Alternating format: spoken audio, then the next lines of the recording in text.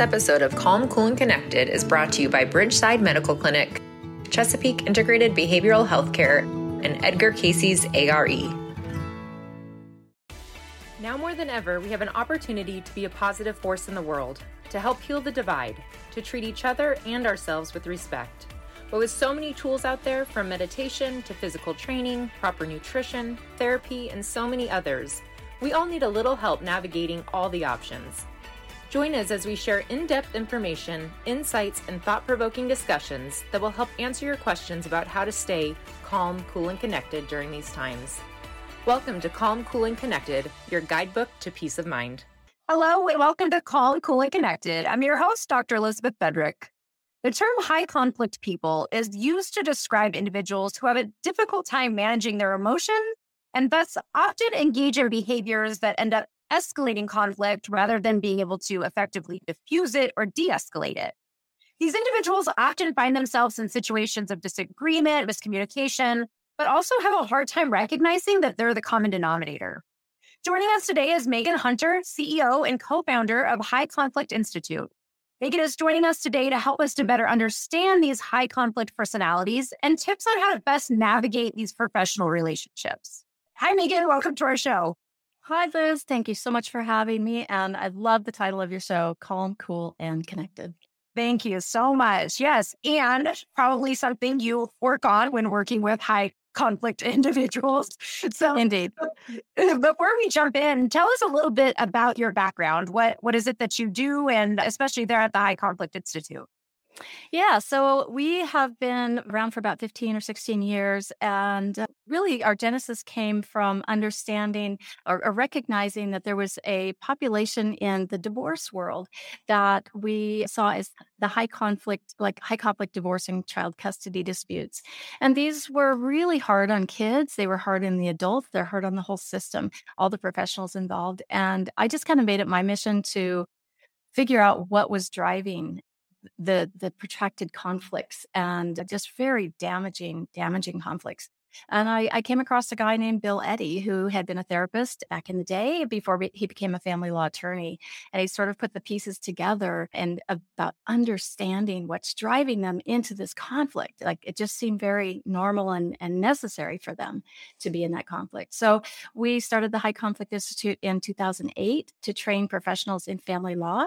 And what's happened is it's just grown into every industry sector of society because there are high conflict individuals everywhere. And we just need to know what to do differently with them. So that's our whole focus at High Conflict Institute. Oh, I love that. So you're coming, it sounds like, from more of a place of sensitivity and understanding versus, you're doing something wrong or criticizing. It's trying to really figure out where they're coming from. How would you describe the high conflict personality? What are some of the common attributes of these individuals? Well, it's that one person, you know when you're around them that there's something a little bit different, and it may not be so obvious at first, but eventually there's going to be a real intensity to them and to their stories of being a victim. But the primary way you can kind of understand if you're around someone like this is a focus on blame. It's always someone else's fault. The government did this to me. It's the doctor's fault. It's the teacher's fault. It's my husband's fault. It's my kid's fault. It's my mother's. It's somebody else's fault all the time. And like you said in the intro, they really don't connect the dots back to themselves. And they absolutely don't understand or even recognize that the way they operate in the world isn't like everyone else.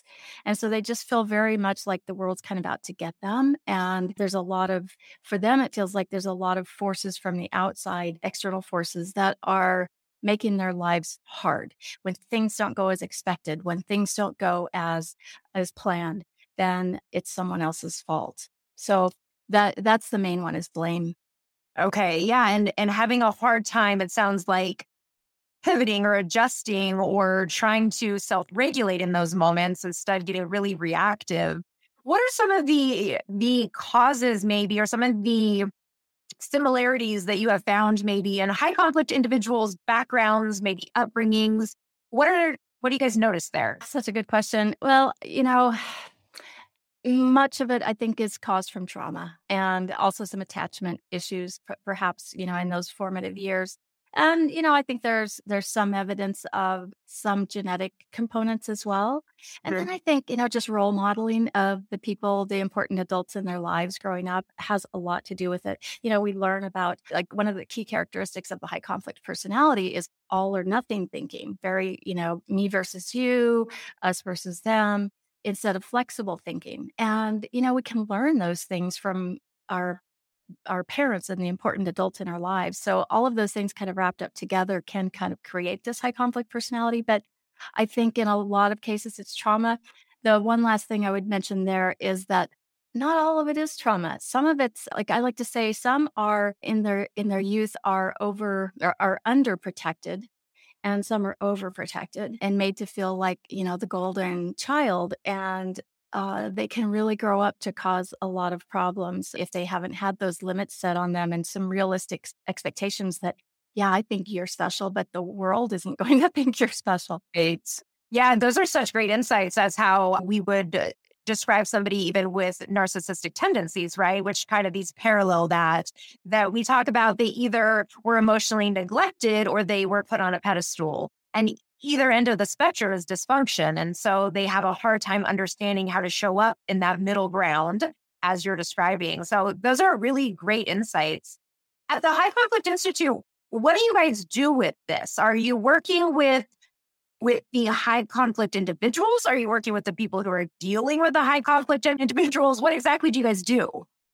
So a little bit of both, but we started with, training the professionals in the world, the psychologists, the therapists, the lawyers, judges, and then HR, and now tribunal judges, customer service, ombudsman. It's just gone on and on and on. Healthcare, education, how to deal with this individual, because what we do with everyone else doesn't work with this individual. It's a very opposites world. And so you have to do the opposite of what you feel like doing sometimes, like if you're emotionally hooked, and what you're used to doing with everyone else, because regular conflict resolution techniques don't work with the high conflict individual. So you have to do something different. So we train a lot about that. And then we also train coaches and counselors how to help individuals learn these 4 big skills in life of managing your emotions, having moderate behaviors, taking responsibility instead of blaming, and having flexible thinking instead of all or nothing.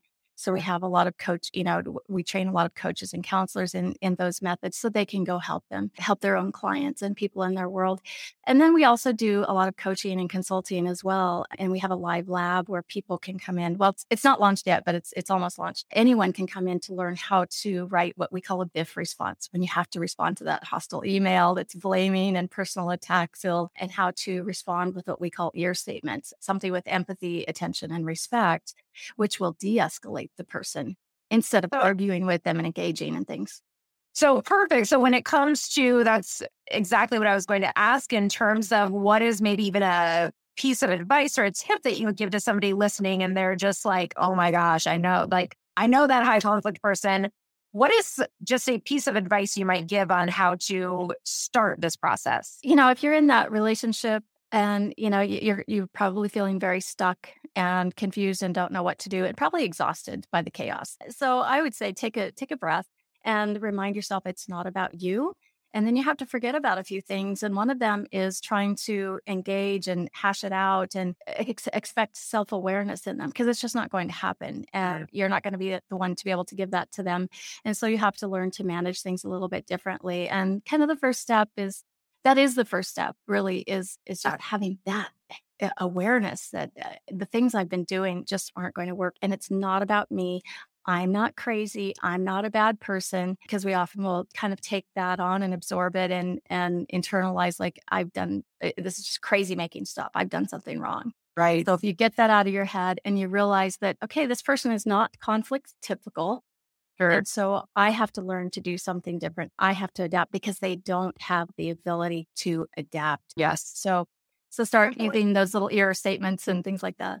Circle of control is what I often tell my clients, right? That you have to recognize what do you have influence over, because you have no control over this person's dysregulation. So I love that. It sounds like similar direction you guys had.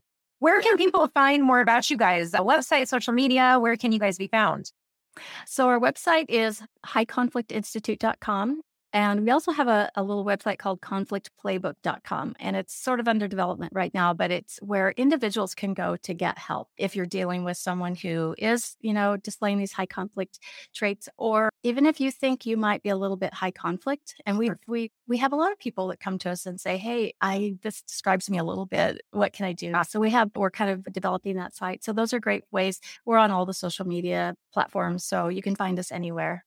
Perfect. Well, thank you so much for being here, Megan. I really appreciate it. My pleasure. Thank you. And thank you all for tuning in to this episode of Calm, Cool, and Connected.